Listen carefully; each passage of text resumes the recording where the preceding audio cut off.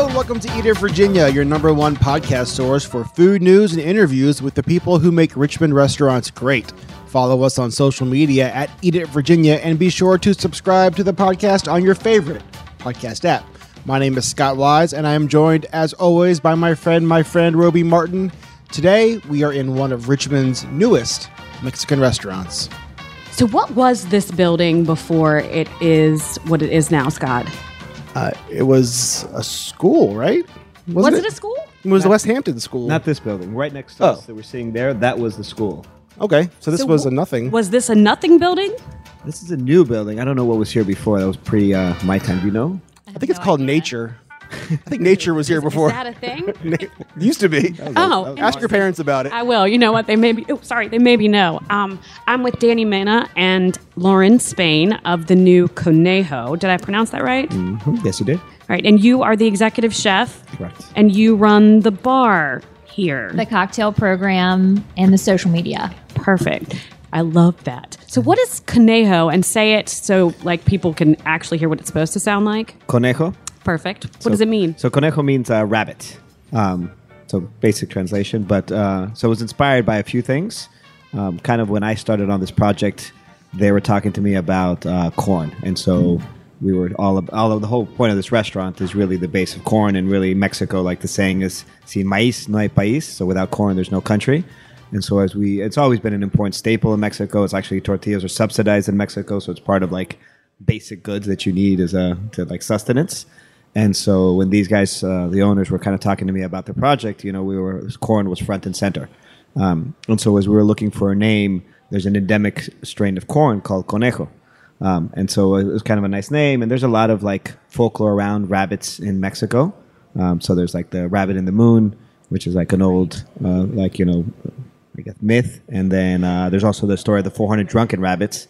Which is, okay, now I need that story. Now you need that story. And the funny thing is, I don't know it that well. Then as soon as I'm going to say it, I'm going to probably go off and make some stuff up. But basically, it's about the deity, a god that was the god of I think it was the god of agave, Mayahuel. And I don't actually, now that I think about it, somehow or another, they were left with 400 drunken rabbits. Agave, spirits, drunk rabbits. They got drunk on like pulque. So pulque is a base, and so pre-Hispanic, well, maybe not pre-Hispanic, but definitely pre-modern times, pre-beer, pre-any alcohol. Everything that was consumed of alcoholic in Mexico was pulque, which is definitely pre-Hispanic, and what we consider mezcal, which is tequila or any agave distillate, and that was all that was consumed in Mexico. So the base of alcohol really came from the agave plant. And so this is and so the 400 drunken rabbits was what they say mezcal, but really was pulque. They kind of struck an agave plant.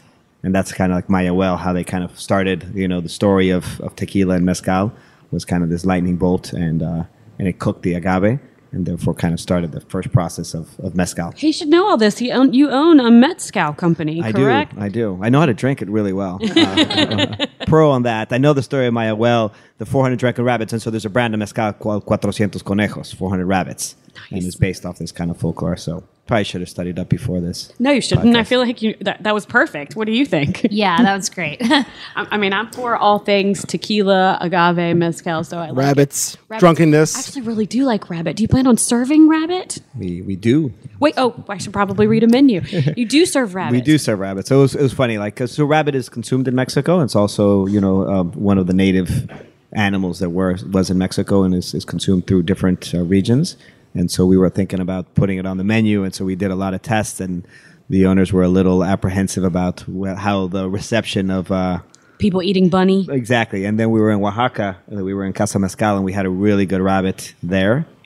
And it was in Casa Oaxaca. And so anyway, we were kind of convinced that we're going to do it. And we're like, we can't have the name Conejo without serving rabbit. But then they were like, well, but then you can't eat your like mascot. So, as long as we don't give it a name. And so anyway, we finally found a way Words to put live it by. in. You cannot eat your mascot. Well, he went to Virginia Tech, so he knows that we eat our mascot and big turkey legs when we're watching football. So we eat our mascot. So that's why the Hokie, I don't know how that became a turkey, but I don't either. But so you're going to reverse this now, aren't you? So we covered corn and we Yep. covered rabbit. Let's talk about the drunkenness, and we'll bring Lauren in for that part of the Okay, conversation. What is your background that you're bringing to this restaurant? Well, I have worked with the company Big Kitchen Hospitality for almost 9 years. Started as a bartender, turned bar manager, trainer, At the restaurant known as Taza Kitchen. Taza Kitchen. And So if you've been at the bar at Taza, you probably know Lauren's face. or you know my menus. I draw the illustrated menus. Do you draw the illustrations too? I do, yes. Oh, I freaking love those. They're so cool. They're fun. Yeah, you kind of get a visual, and people love that. So I've been doing the cocktail program there for probably 7 years now. And how was it working with Danny, bringing the menu to life here? Don't be honest. Feel free to. Actually, it was great. I really enjoy working with chefs when it comes to tying in the food menu and cocktail menu. They kind of have to go hand in hand. Danny is a wealth of knowledge when it comes to agave spirits and the restaurant industry, and obviously Mexican culture and work. I've never worked in a Mexican restaurant. So, he knew that we had to have an amazing margarita. That's our number one seller. That's going to be our number one seller. When I'm like, no, maybe I can make this one drink that's going to, knock that off. Danny knew. And, You had high hopes for the Mara Mara, didn't you? I had really, really high hopes for our passion fruit martini, Mara Mara. But I know that I can trust Danny's palate. I can bring him something and he says, that might be a little too sweet, or, I don't know. What if you try it this way? We bounce off of each other. It works. Yeah. Yeah, it was fun at the beginning because I remember the one that you made, that's really one of our better sellers, the kind of spicy poblano cucumber margarita. Sure. And we were tasting it, and I was like, you know what? I love vegetal drinks. And so I was like, the ingredients that we use a lot. So we have a lot of tomatillos, we have a lot of cucumbers, poblanos, and chilies and stuff like that. So we're playing with them, and that poblano one was really nice. They kind of came together with So. I love a vegetal drink too. I've actually had that cucumber, pepper, margarita type thing, and it's fantastic. I've been here twice to eat.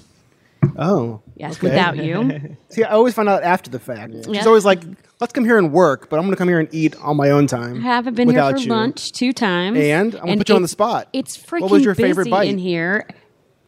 First, I'll tell Okay. you that. And then second, I'm really interested in your tortillas. I know that you said that's a staple in Mexico, but I think that it's the way you got to them is very locally centric, in my opinion, with Sub Rosa and the Common Grain Alliance and all of that. And they're delicious, by the way. So tell me that circuitous route. So yeah, so it started off with this corn, this idea, and so we were looking, and so there's this guy in Mexico that I befriended, and actually a friend of my partner of mine from the Mezcal company. His wife knew him very well, and then through someone else, kind of serendipitous, we kind of met, and he works with all these local farmers in Mexico. So he has all these different types of corns, all these different strains, which we're about to get our Conejo strain in our next order, because it just was. Unfortunately, there was 1,500 kilos available, and he said only about 400 of them actually were good enough for, pass QC. But they were going to start working with this farmer, so little by little, we'll be getting that strain more and more. So we play with different strains, so we get it from all different states of Mexico. And so we have a nice grinder, which we're about to grind some corn. So we want some audio later. Sure. We get the sound of a grinding Producing corn. the show, too. I know, I like I this. love it. Full service interview. And so anyway, so we're grinding the corn, and all our corn is from the process of buying it, nixtamalization, we do everything in house. And in the northern And for part, people that don't know what nixtamalization is, will you go ahead and explain that process? it's kind of like 400 drunken rabbits. You kind of no. So nixtamalization. Actually, yes, it kind of is. No. The new answer for everything. Yeah. The nixtamalization is actually a process that was, discovered or invented way pre-Hispanic, and basically it's the process of cooking corn with lime not being lemon lime, but calcium chloride. And so with this, it actually breaks down the outer skin of the corn, so you get a complete amino acid. So if you were to eat the rest of your life corn and beans, you would have a vitamin deficiency. But if you were to eat corn and tortillas and beans, you would maybe not be a fully fulfilled life, but you would be healthy. I'd be pretty fulfilled, I think. That's, I mean, it's pretty much what I eat now. So I was eating one the other day. I was like, guys, this is like perfect. So, you know what I mean? But it is. And so it's this process that basically breaks down the outer skin so you can get the full protein. So we have calcium chloride. It gets cooked, brought up to, you know, depending on the corn, it can be 190 degrees, but it's very specific. And how much corn is like 0.09%. So only a few people right now in the kitchen really do it. Me being one of the main ones doing it. We had a good guy that would just left, but I taught him, so we're teaching everybody, and the goal is for everyone to learn and know about that. So anyway, that's the process of corn, and so that's the key thing. So from the difference between like grits and like polenta is just ground up corn, to this which you need a really like, you know, high powered machine to really grind it well and get a really fine grind, and that's going to give you a really nice light puffy tortilla, which is the staple to Mexico. Long story all the way around. Mexico, southern part, very important is the corn. Northern part is the flour tortilla. And so when we were talking about it, like, you know, we're like, well, if we're putting all this much effort into the corn, kind of should do the same thing into a flour tortilla. And they really can be very good, even though in Mexico City, in the southern part of Mexico, we kind of take it for granted. And we just buy, you know, mediocre, run-of-the-mill, you know, tortillas in a bag, and that's what flour tortillas are. But in the north, they really care about them, and there's different sizes. And they call one that are like the sobaqueras, which are the armpit tortillas, which are gigantic tortillas that the ladies hold under their armpits, so while they're making stuff, and then they pull it out. You're making a face, but that's what it is. I mean, there it is. all right, good to know. And so, and then, you know, by pure luck, we have, you know, Evren from Sub Rosa, and he's milling all of his corn at this little area that he rents out there in the big kitchen in Scott's Addition. And so all of a sudden, you know, he's a wealth of knowledge too, and just like super into anything really. But obviously, he knows a ton about flour. I love that you just pegged Evren perfectly. He's super into, well, anything really. You start talking to him, then he'll keep talking. And so he's like, and so then he started telling me about the Sonoran wheat, which is an endemic strain from Mexico. And so that was really cool. And so then he's like, you know what? I'm gonna have my mother-in-law bring you like 20 pounds of it when she comes from Portland, Oregon. I was like, you don't really have to. We can either ship it or we'll figure it out or whatever. But he's like, no, we'll tell her. And then he forgot to ask her, and I'm glad he did. But anyway, it turns out to be a farmer that he works with in Pennsylvania grows this wheat. And it's interesting because this wheat where Sonora is a desert and likes really dry area. And Pennsylvania is very wet. But for whatever reason, right where this farmer is, there's this microclimate that works really well for it. And so he talked to the farmer. He got us a batch. We started making flour tortillas. So we started milling it for us. And he has different, he strains all of his out. So, you know, I started learning about like whole wheat flour and all of that. And so he has like all of his bread, if you've had it, is very whole wheat-ish looking. But it really isn't whole wheat. It's just like, you know, it's like well sifted. So there's a lot of the outside bark without the entire wheat. But anyway, so with the flour tortillas, we started playing with like different sifting and like, so the really, really white, pale, you know, what you buy in the store to kind of what he had. And there was just so much depth of flavor, and it was like a little more chewy, a little more bite, and it was such a beautiful tortilla that we're like, okay, this is perfect. And of course, we started first with pork fat because that's going to be our standard. We knew we couldn't serve it in the restaurant just because there's too many vegetarians, and I don't want to make two different types, and there's other good substitutes. So we ended up finding coconut oil being the best kind of substitute for that. But anyway, he found a farmer in Pennsylvania that had some. A friend of his that has a bakery in D.C. Gave us a bag. Frank, our manager, was up there for like a football game and brought back, you know, like 40 pounds of wheat. So we're like, okay, we love it. This is super exciting. And then he's like, okay, this guy kind of bought it all. We can only give you like 5 or 6 bags. Oh. And then we're like, okay. But then the guy found out what we were doing, and he's like, you know what? No, I want you to have the whole batch. Oh, cool. So there's enough, I think, for us to get through until the next harvest. And then we'll have again. And so he's planting now more for us. So we'll have, sorry. No, you're good. I was just gonna say when we sat down. Sorry, because don't make him stop. I'm so when we sat down, you were sipping coffee and you said it was decaf because you didn't need caffeinated, and you're right. You don't need caffeinated. Lauren said that all we need is Dana here, and we can just like sit back and it's fine. I mean, he can keep going, and you're just so intrigued, and you just like. Wow, it's a lot. I love the thought that, so a lot of times you don't see all the thought that gets put into the interior, not the physical interior, but the actual interior of a restaurant. And I think that this type of thing, you know, I'm just over here sucking down tortillas because they're exceptional. But this these tiny details are really important to thoughtful. me. Yeah. Yeah. And I love it. I love it. I absolutely think it's fantastic. I imagine that it does translate to your cocktails. Like, what are you using? I mean, I know it's agave spirits, and I know, but what else are you using to make them? And is there as much pinpointed direction? Thoughtfulness? Yes. I don't think so. Lies. That's But- lies. I mean, going into the R&D with all of this, I would visit little markets and kind of peruse the ingredient section. What can I make? What makes sense? And we have a lot of we use hibiscus in our food, and we use it behind the bar, making this hibiscus syrup, which adds a lot of. It's so beautiful and vibrant, and that was one thing that I really wanted our cocktails to be really like. Obviously, I want them to taste, delicious, but I want them to be vibrant. I want them to be colorful. I want them.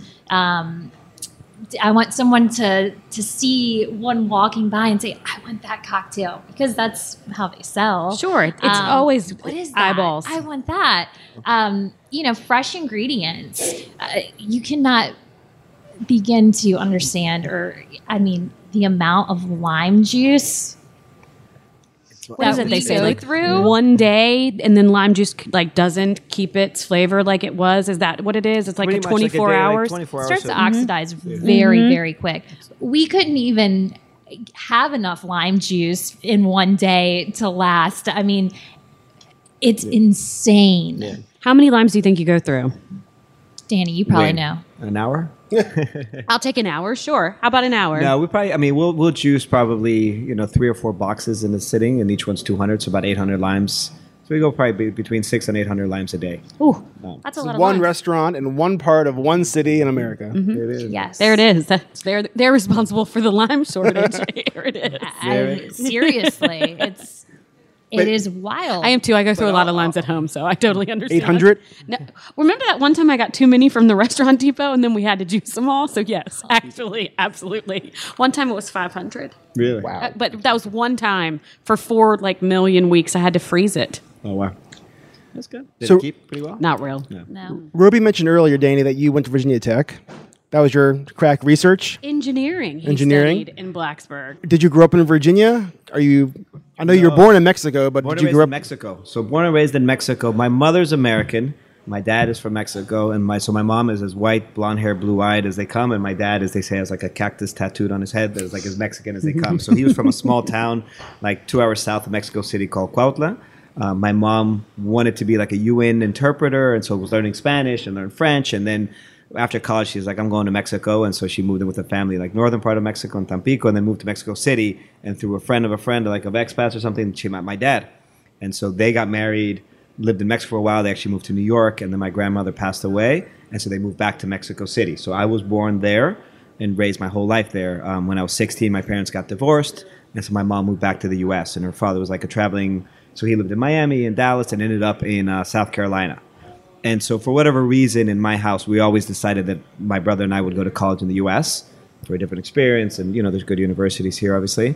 And so when I graduated when I was 18, I had applied to like Tulane, Virginia. I was good at math. Like I got good in geometry. I was like, that's when I realized that's what, but I wasn't, you do one thing good. And so therefore you kind of say, okay, you should become an engineer. And I used to skateboard and I like snowboard. I like the idea of snowboarding. I'd never really seen snow before in my life. And so I was either Tulane, Clemson, Virginia Tech, and University of Texas. And I went for a tour, and Virginia Tech is beautiful. And they're like, there's mountains right here, 40 minutes away. And I was like, oh, this is perfect. And so it's good engineering. It was kind of close to my mom, but farther enough away. So I ended up in Blacksburg, Virginia from Mexico City. And it was a big culture shock. The mountains those aren't mountains. They're not mountains. I went to Tech. They're hills? There's no mountains. Yeah, no they're not even. mountains. They're not even. Yeah, it's the That's only. not, and that's not It's in the snow. brochure only, right? No, it's like wet stuff just flinging itself at you. It's awful. And the mountains is just ice, sheets of ice. This is not snow. So, but I learned to snowboard. And it's gray. So what were your first, obviously your first impression of Virginia was good because you went to school there, but after a couple of weeks, couple of months, couple of years, you're still here, so you must not have hated Virginia. No, the first 6 months was brutal. The first 2 weeks I got George Washington's Revenge. So it was like, George Washington. I haven't heard that before. It was like it was just a new bacteria, and I was like, what's in this water is not working for my digestion. But so it took a little while, and then like in the dorms, and then like somehow or another, like a long lost cousin that they like was there at the school, and like somehow or another, like my grandmother and his great grandmother told us that we should reunite, and so he came to the room, and he was awkward, and it was like, okay. But his friend from from high school, was in my dorm. And so him and he was the friendliest guy and still one of my best friends. And he's like, come hang out with us. And they were drinking beers, and like we found quick things to bond. And it took me like probably 6 months to a year before I stopped wanting to I was like, okay, that's it. I'm going back to Mexico. I'm going to go to Tec de Monterrey. And then and my dad, he was like starting a little restaurant. And so he's like, and I used to party a lot when I was in high school. And so he really didn't want me back. He was like, nah, you stay, tough it out. And then I had a lot of fun, and I was like in the school radio station. I love music, and there was a band playing. And I was like, you guys listen to this music? Me too. It was like, so you find common ground, we're all, and so 5 years later. The 5-year plan. 5-year plan. Sometimes it happens. Hey. I got lucky to be in the 4-year plan, but that was just barely. My dad actually pulled the, just to see if I actually had a diploma. He was like, is it in there? Was it signed by the right people? Absolutely not. He was afraid that I had parked too many times on the grass because, you couldn't find parking at Tech ever. Yeah. And so I would just pull the Jimmy up onto the grass, in front of wherever the class was, and get a parking ticket. Things haven't changed much in your life. No, they have not. Kind of do the same thing now. Yeah, I'm pretty pathetic, but yeah. So you said your dad started a restaurant in Mexico. Is that where was it in Mexico that he started it? In Mexico, yeah. Okay. Is that where you learned? No. When did you start cooking in the kitchen? I kind of started cooking in college. I mean, my dad had a little restaurant that he kind of inherited. Well, he had the land, so he decided to build a restaurant, but he really wasn't into that, and that was never a part of my life. It was much more after that I kind of started doing dinner parties and making Mexican food at Virginia Tech. And so we make sopas that we have here on the menu and things like that. And, we drink a lot of wine, and, food was supposed to start at 7 and we got probably ready at 10. So everyone was drunk and hungry. And so it was a lot of fun. And I had a friend taught me kind of a chicken Parmesan dish that I haven't made in a while, but that was my go-to. Chicken parm was your go-to, huh? Yeah, that was my go-to. For the authentic Mexican experience. Chicken parm. Fiesta chicken parm. And then as I was talking to somebody, then I was really, so I studied engineering. I moved back to Mexico. I was there for a year. I ended up back in North Carolina where I'd worked a little bit, a couple summers. And then I moved to New York. And so I was working a little bit, and I was like, I really don't like this that much. And I kind of was thinking about, in college, I would already kind of played with the idea of going to culinary school. And then I read Kitchen Confidential. And Bourdain did it for you? Bourdain did it for me. I mean, and so then probably me and many others. Yeah, I don't think you're the only one. And so then I decided, I was like, I'm done with this. And so while I was working at a diamond company in New York, I went to culinary school in the evenings, and it was really the best time of my life.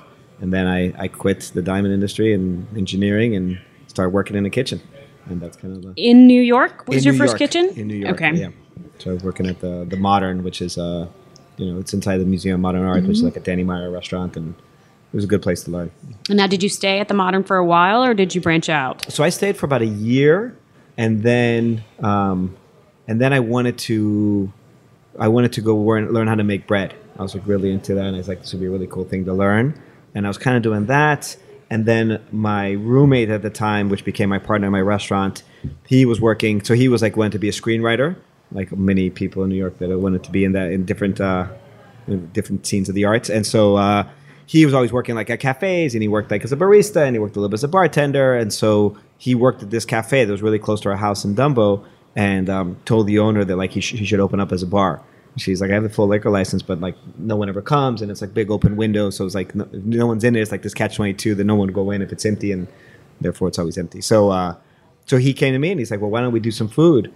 And at the time with another friend, we'd been talking about doing a taco truck, but which this time these things didn't exist, but a really cool one with really decked out and quality tortillas, and I was going to make all of our tortillas, and I was going to make taco al pastor, which is on the spit, and do things kind of right. And then I realized that the way the laws were and everything, I was like, I'm just going to live the rest of my life on a truck. I didn't go to culinary school and do that. So anyway, so we started this kind of like pop-up, which at the time didn't even exist, the term pop-up. So it was a reoccurring culinary event. So I would RCE. There's a nice ring to that. yeah, so that's right. I don't know why I didn't Sounds catch like a on. disease. I have a reoccurring culinary Culinary event event. happening over here. I'm going to need you to check this out. See a doctor, please. That's funny. And so, I cooked all the food at home, and then we like truck it over in like a big old LLB bag and like drop it off. And then Thursday, Friday, and Saturday we would A big old LL bean bag. Did you just say that? the amount of beans that were spilled in that bag.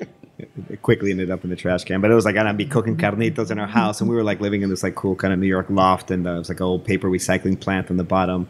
And so Sounds so romantic. I mean, seriously, and I'm not being sarcastic. It sounds like you were living the dream in a way. Totally. It Yeah. was really a great moment. Like all this, like, you know, and every adventure in life is fun. But we were there, and it was like we had the roof had no insulation or anything. So if anybody walked above, like dirt would kind of come down. And so we were there for about a year and a half. So the shower was the smallest little shower, the smallest little water heater. And she had 3 minutes of hot water. So, you know, like you go in, it's like In and out. in and out, and that was it. And then you have to wait like 10 minutes for the next person, fill up the stupid little boiler, and then do it again. So, but it was a great time. We had a lot of fun, and it was interesting because Hecho en Dumbo, as it was happening, we had this friend from Spain, and she was like living with us, and she was always into like this romantic idea of like Ernest Hemingway and all these artists and beatniks and everyone hanging out cafes. And at that time, like all these like cool little artists, and well, then, you know, none of them are famous. One, I think our waiter will become famous because he's gone to like grad school and really, really cool art. But it was a cool little scene, and there was all these like musicians coming, and we had like live music, and it was like as cool as a scene could ever be. It was kind of happening at that time in a restaurant, and like, you know, a couple of times I like finished up with service and, you know, watch everybody drinking and dancing, and I was like, we built something kind of cool. And so it was a great time in our life that ran its course, but it was good. And then where did the book come in? So the book came in 10 years later. I don't know if you know this, but he wrote a book. I saw it on the bar over there. 10 years later? Not more. So I mean, this restaurant was in 2008, and it was like a pop-up recurrent culinary event. Ouch! RCE. And we did that for like 3 years, and it was like we were renting the space in the evening, and there was an AM team, and like so they had to clear all their stuff out, and then we'd come in and put all of our stuff in, and there's all this animosity, and like we got a really nice write-up in like New York Magazine, and that's kind of how the restaurant really came to be. So then it became 7 days a week, and it was still kind of a pop-up, but it was like, so their day was like a cafe with like Italian paninis, and then we would make our Mexican food at night. Did the chicken parm show up? the Because I chicken feel like that's a perfect That would have segue. been. I should have done that one like during happy hour to segue people into just add a little chipotle to it. So, but then we moved our restaurant and we opened one in Manhattan, and so Bowery and 4th Street, and so we kept the name Hecho en Dumbo as kind of like where we were made, and did that for about 9 years, and then the lease kind of, you know, ran Ran out its and- course. and it ran 9 years. 9 years. Wow. Yeah. It's a good run. It was a good run. And then, and halfway, like probably about year 7, I was interested in doing a cookbook, you know, for my own sake of just doing something cool and something that I didn't see. And, you know, one of the things that we were doing and what I kind of, my perspective on food and Mexican food is from Mexico City. And as I've met more and more people from the United States, from Mexico in the United States, from different parts, you know, all my friends and everybody from Mexico City were like, this is how we do it. And we don't even think about it because this is how we do it.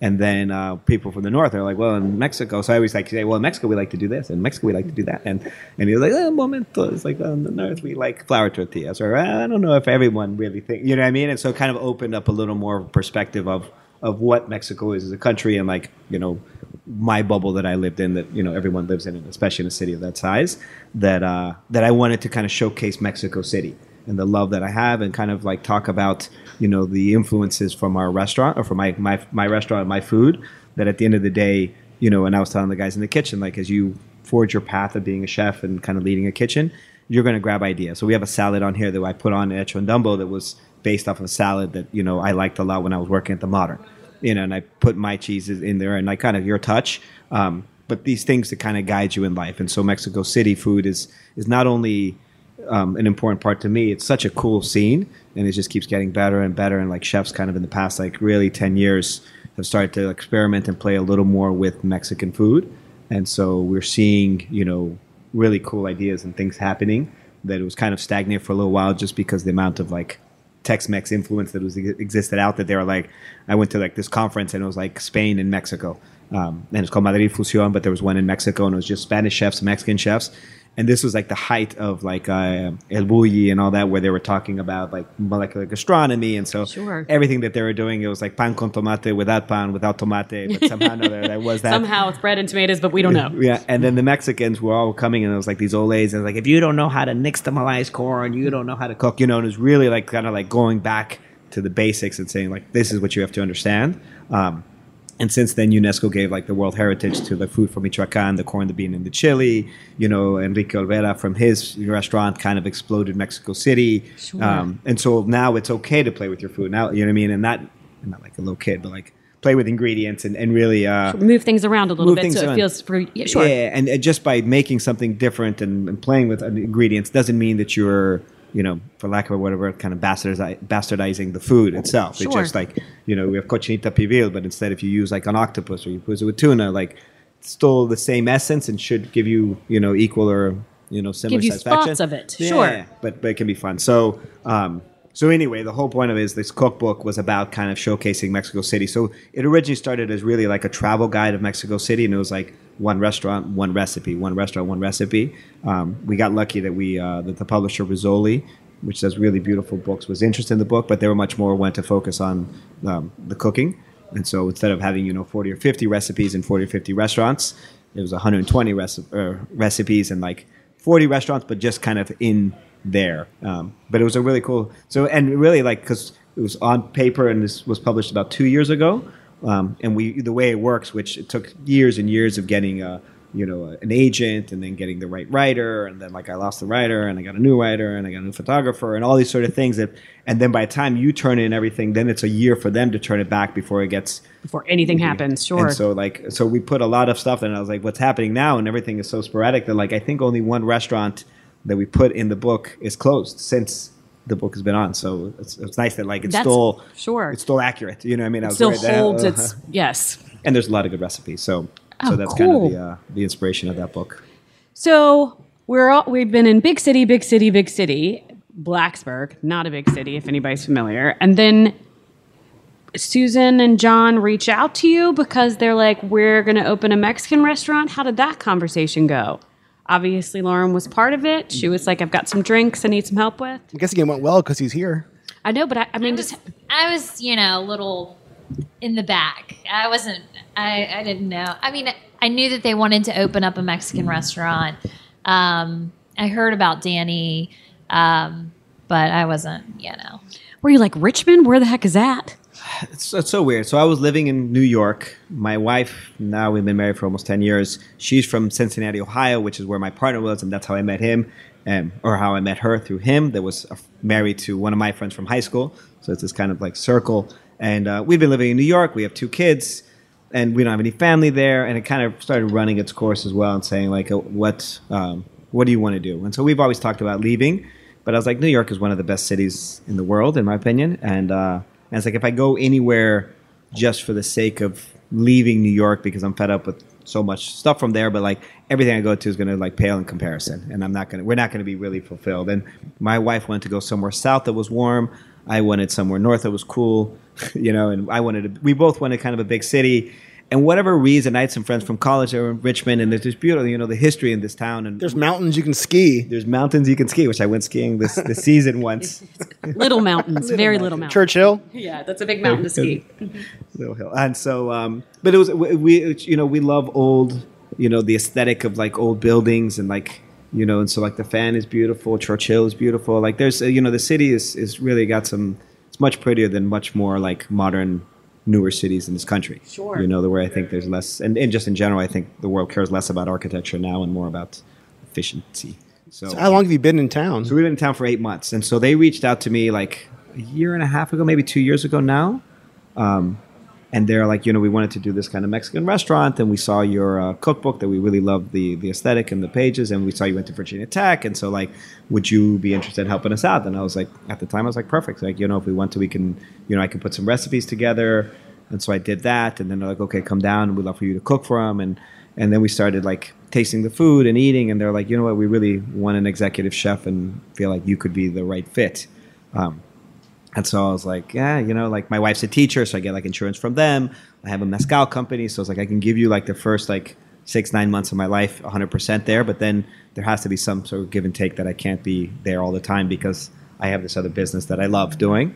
And so and they're like, okay, we can do that, and we can give you insurance.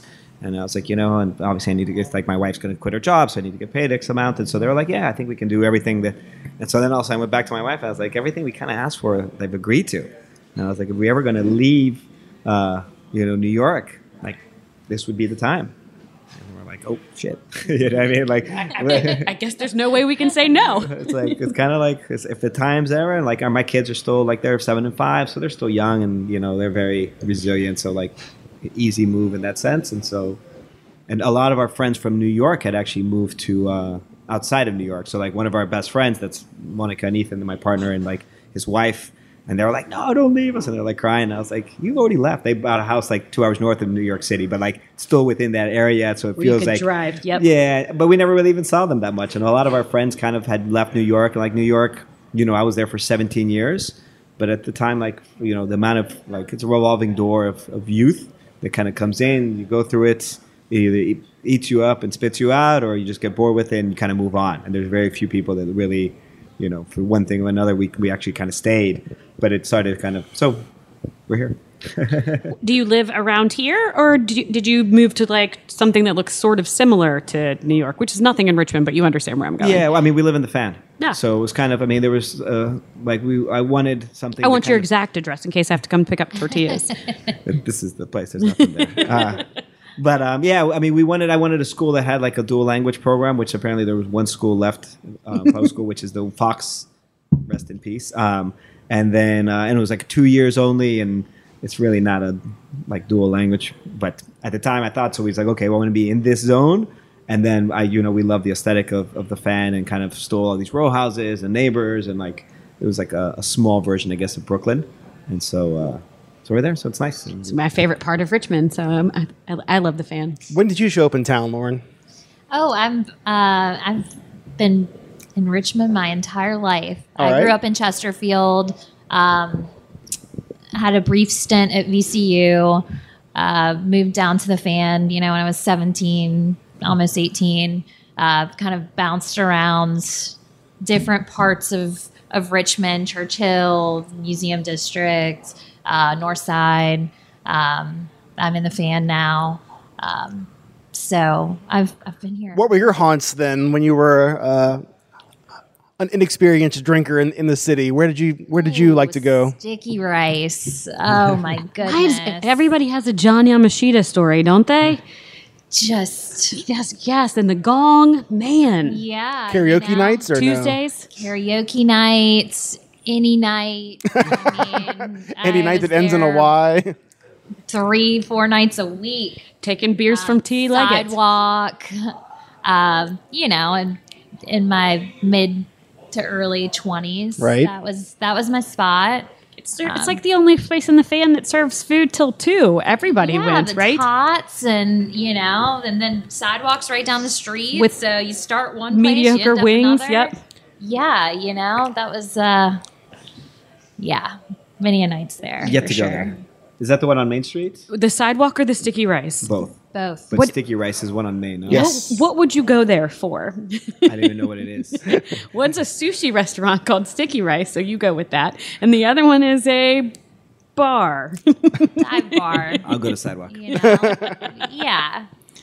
I think that you should go to both just because they're like Just for an institutions. Yes. experience. Yeah. We reference this off the top, but we are on Patterson Avenue near Libby, near the old West Hampton school space, in a new What used to be Nature. what used to be Nature and is now a new building. I mean, we're in a upscale part of town, I would say. Yes. Oh, really? Would you? I would say. Oh, really? Has the clientele been neighbors? Have people been traveling from all over the region to dine? I know you guys just opened a couple months ago, so Yeah, I mean, it's been all over the place. Yeah. I mean, friends that I know and like random people from the Fan. So I think people from Chesterfield that we've met, and somebody came in on that was from Norfolk, and they came because think it's like a magician, the local magician, Jonathan. And so he does a rabbit in a hat. And so You're welcome. Thank you. And so he came in, but we've had all over. But of course, a lot of people that were. You said he has a Did rabbit. he pull Is that a what you rabbit said? out of a hat? No, but That's why he came here? I know, but I was like, did he bring it in the restaurant? That's I think every magician has a rabbit. Isn't that sort of like a thing? Is it always? I mean, I think so. Maybe. Isn't that In a hat? I think. I don't know. I And know an that assistant? Jonathan has one, and he also has a unicycle. If that's helpful, I've but- seen that act Right, before. but I heard because of the name of the restaurant he came in. But we see a lot of on Fridays after. How does that happen? Does he come up to you and be like, "I'm the magician, and I have a rabbit"? They came. All of a sudden, our managers gave me his card and The magician's a here. local celebrity is here right now, and then he told me. And you were like, "Is he now?" No, Jonathan's great.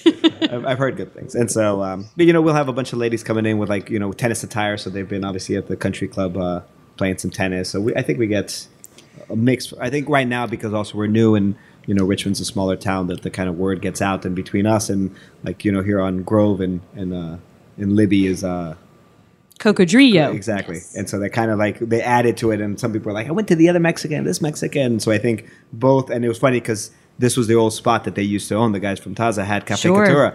And they're friends with them. And so as they found out about, we had our concept, and then they found out about their concept, and then it was and then they were supposed to open in October, and we were supposed to open in October, and then they got pushed, and then we got put. It was very interesting how kind of was happening simultaneously, and they're like, I think they're going to open a week before us. Jerks. Yeah. They're not jerks. But you're on this podcast first, so there you go. There we go. They're good guys. All Yeah. of those guys are good guys. They're great Yes. guys. Yeah. So it was just coincidence, but You see a lot of the. Are there tenants here yet? Yes, Yes. Yeah. Oh, do you see any of them? we do. Yeah, we have Regulars? several bar regulars. Yes, we'll do. we've been feel like if I invited lived to the there- pool. Oh, there's the move right there. Hey guys, I'm going to sit at your bar, but also come to our You're pool invited. I'll bring you a couple margaritas and then stay for a little to while. go little cups. Yeah. I love it. Perfect. So, what's the next step? An additional restaurant? Will you stay here for a little while? Or are you going to leave us after 17 years? For the time being, we're happy here. I was talking to my wife. So my kids are on the younger age, and so the way the school season cuts off, that I think in 3 years I would love to do. And a friend of mine is just doing that. She was living in the UK and she's taking a year off to move to Mexico. So I would love to do a year kind of sabbatical in Mexico. Sounds But right now, I mean that's the 3 year dream, which anytime what's the saying, if anytime that you make a plan, it's for God to laugh at you or something. You know what I'm saying? I do. 400 rabbits involved. 400 rabbits. They're drinking heavily. a lot of mezcal. But anyway, so 400 drunken rabbits. as of right now, we're happy here. Things are going well. There's still a lot of work to be done here for what we want to do in terms of food and getting everyone trained and making it a good place to work and everything. So, so for the time being, we're staying put and hanging out. Hanging out. Well, you're listening to Eat It Virginia with Scott Wise, Roby Martin, Dana Mina, and Lauren Spain at Conejo. This episode of Eat It Virginia. Eat It Virginia? Really? This episode of Eat It Virginia. No! Oh, God, no.